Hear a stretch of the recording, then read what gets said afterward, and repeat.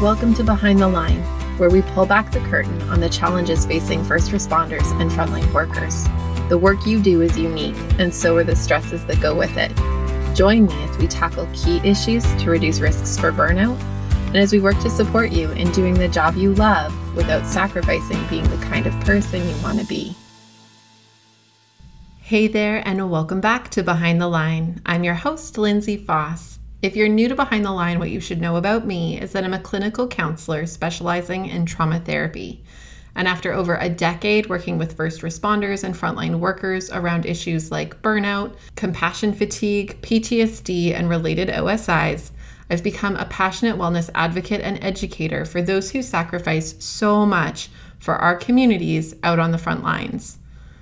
Behind the Line is a place for us to talk about the real life behind the scenes challenges facing you on the front lines.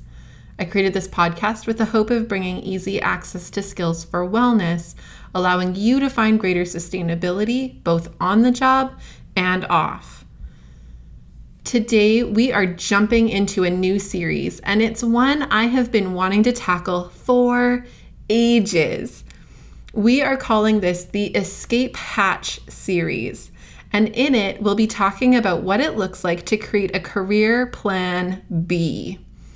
We're going to talk about the nature of frontline work, the impact that it has, the allure of the pension, and the risks this presents, and ways to consider crafting some outs, just in case you need them.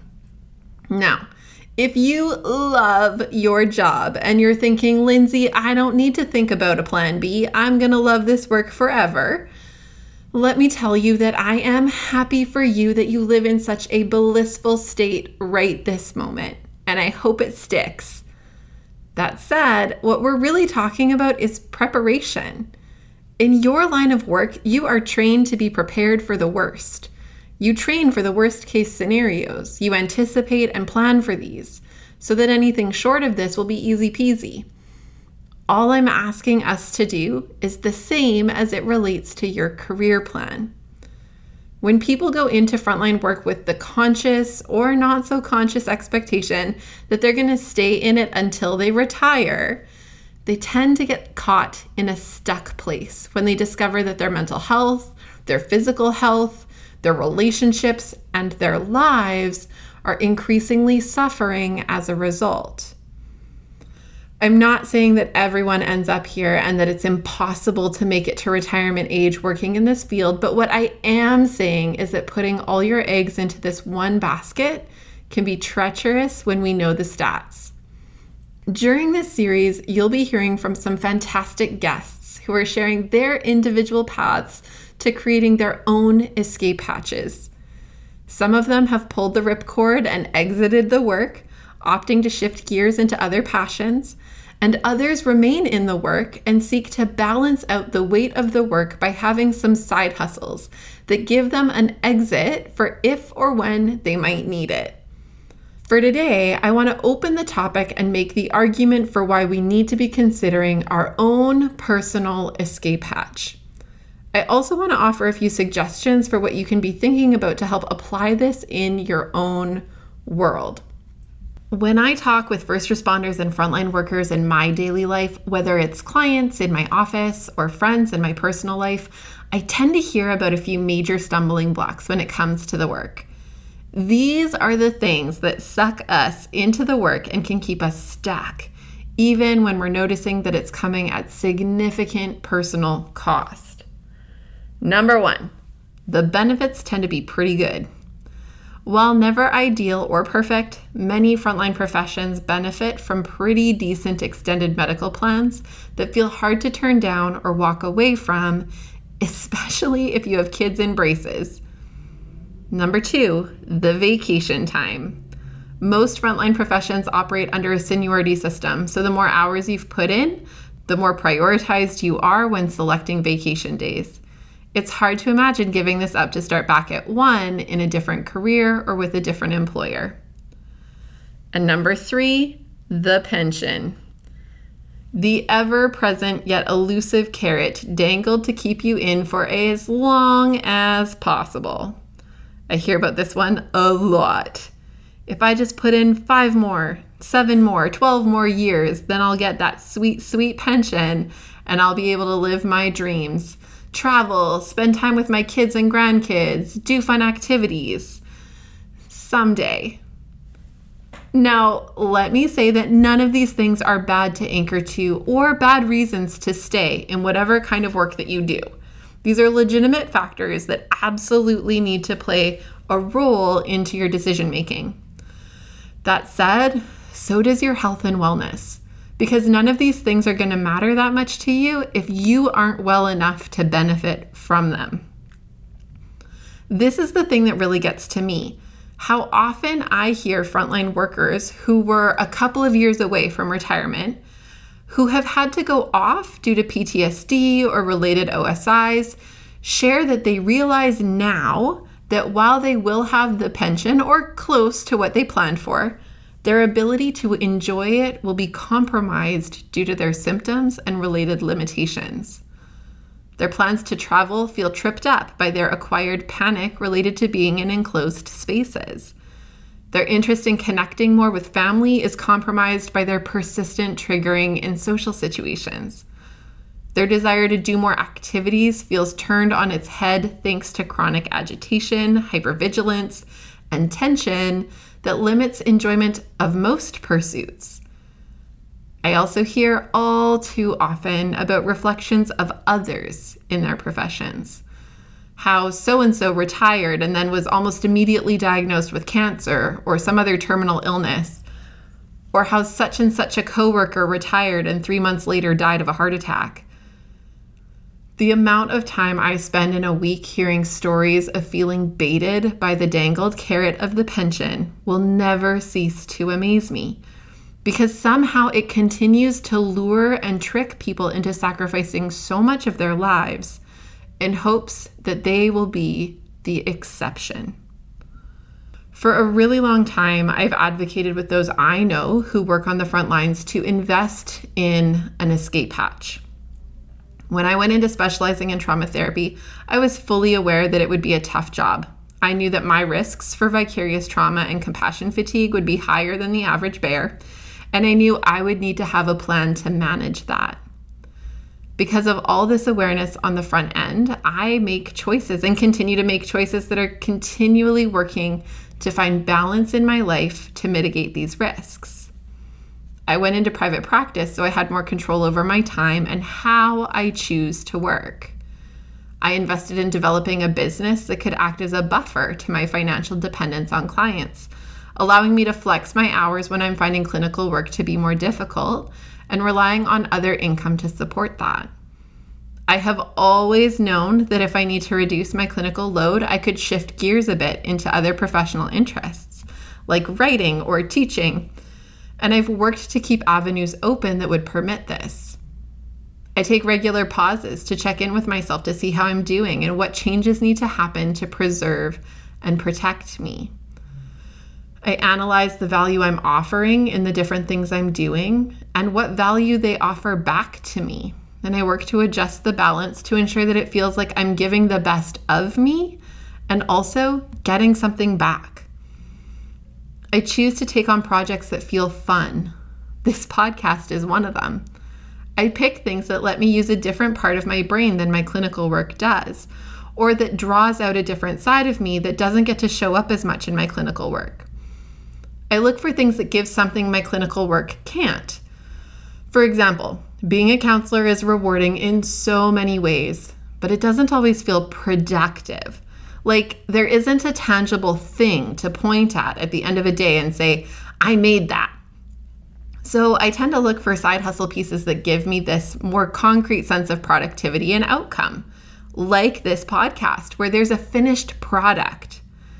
I've learned that I value feeling creative, so choosing some things that let this side of me flourish once in a while feels super valuable and life-giving.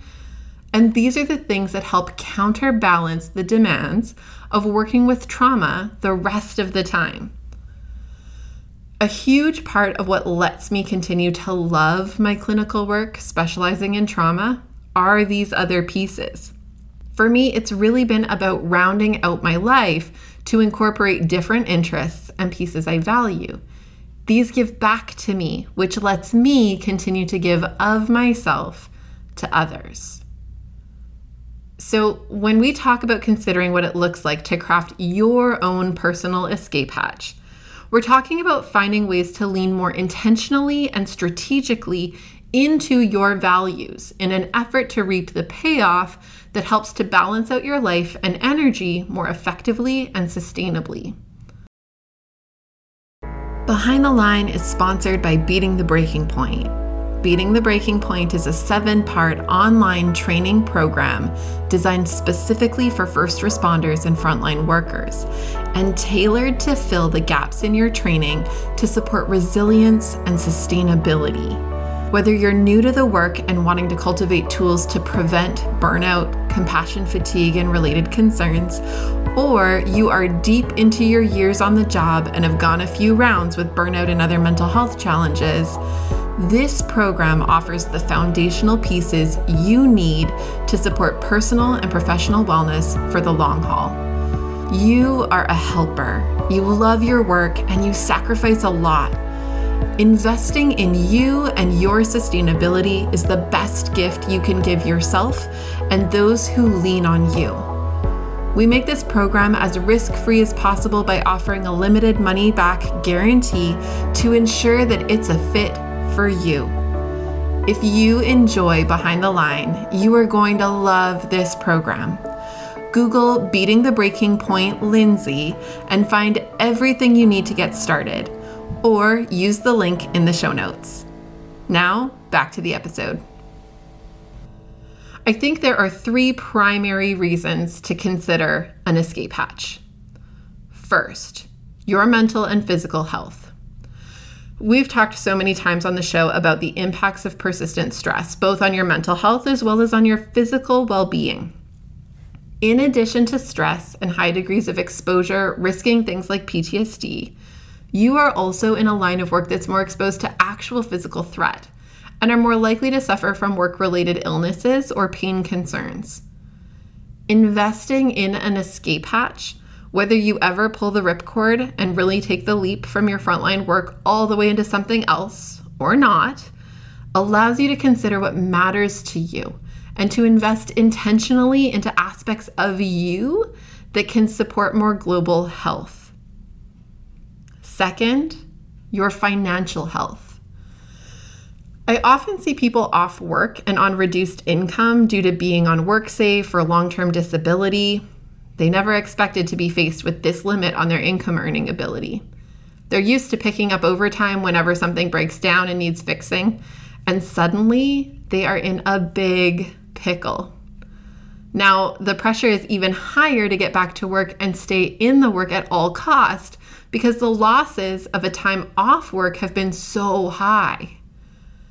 Having alternatives and investing in other areas of life that have some kind of financial reward can be huge in supporting you through a time where your income is reduced. Not only that, having interests that aren't necessarily paid, for example, coaching a sports team or volunteering with an organization, can again contribute as a buffer to the impact of the work you do, keeping you more balanced and less likely to need to go off work to begin with. And third, to be a legitimate plan B. I honestly hope you never need it.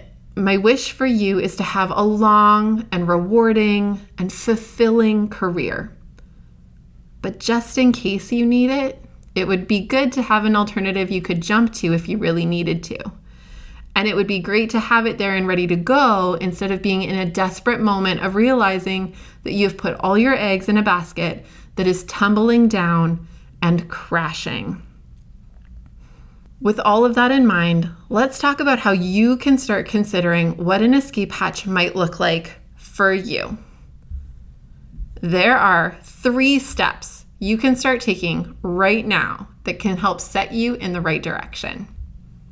Number 1, talk with a financial advisor. Every person on earth, no matter how much or how little they make, should speak with a financial advisor. I don't care if you invest or don't, if you have a lot in your bank account or just a little, own your home or rent. The reality is that financial advisors are able to help you anticipate and make reasonable guesstimates better than you are likely trained to do on your own. I have heard many stories of people believing that they had to work another 10 years to be able to retire, only to speak with a qualified advisor and learn that all of their goals could be possible in 2 to 3 years if they made a couple of strategic choices. Don't get stuck in the pension carrot trap. Talk with someone who can help you project and forecast your future and support you in making some really strategic decisions to move you toward your long-term goals. You may find they aren't as far off as you believed. Number 2, spend some time inventorying your values and skill sets. What matters to you? What are you good at? What are you naturally inclined towards? What brings you joy? What makes you feel meaningful and productive? If you could spend a day anywhere doing anything, what would it be? Spend time thinking about these pieces and thinking about the things that you already do, enjoy, and are good at. And then number 3, get curious about side hustles or ways to pour into some of your interests, skill sets, and values. Look for things that would feel life-giving or would bring out a side of you that is awesome and isn't otherwise pulled out much in your day-to-day life. Do some research to see if there are ways to monetize this, even if it's just a little, so that investing in it feels like it gives back to you in a lot of ways.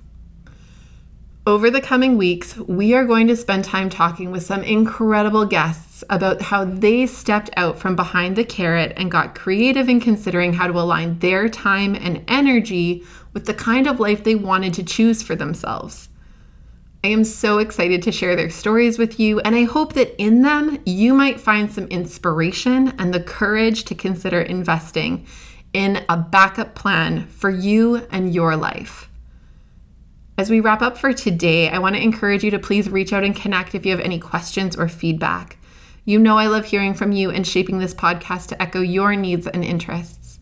I also love hearing about what you're working on and how you're using what we talk about on the show. You can follow me on Facebook and Instagram at Lindsay A. Foss, or you can email me at support@thrive-life.ca. I continue to be amazed and inspired by this community that we are building together. I'm so grateful for your support and that many of you are keen to share about Behind the Line to others on the front lines. Thank you for sharing with those you know. Know that we can be found online on our website, on most major podcast platforms, as well as on YouTube. Click subscribe to get alerts about our latest episodes, or subscribe to our email list to hear from me about all the exciting things we have going on and coming up. You'll find all the details you need in the show notes, along with links to our free Beating the Breaking Point Indicators Checklist and Triage Guide, which helps you facilitate self-assessing burnout and related concerns. We make all of this available to you guys because the work that you do matters, but more than that, you matter. And we want to make sure that you have what you need to keep up the good work at work, as well as in your very real and meaningful lives outside of the work. So use it and share it. And until next time, stay safe.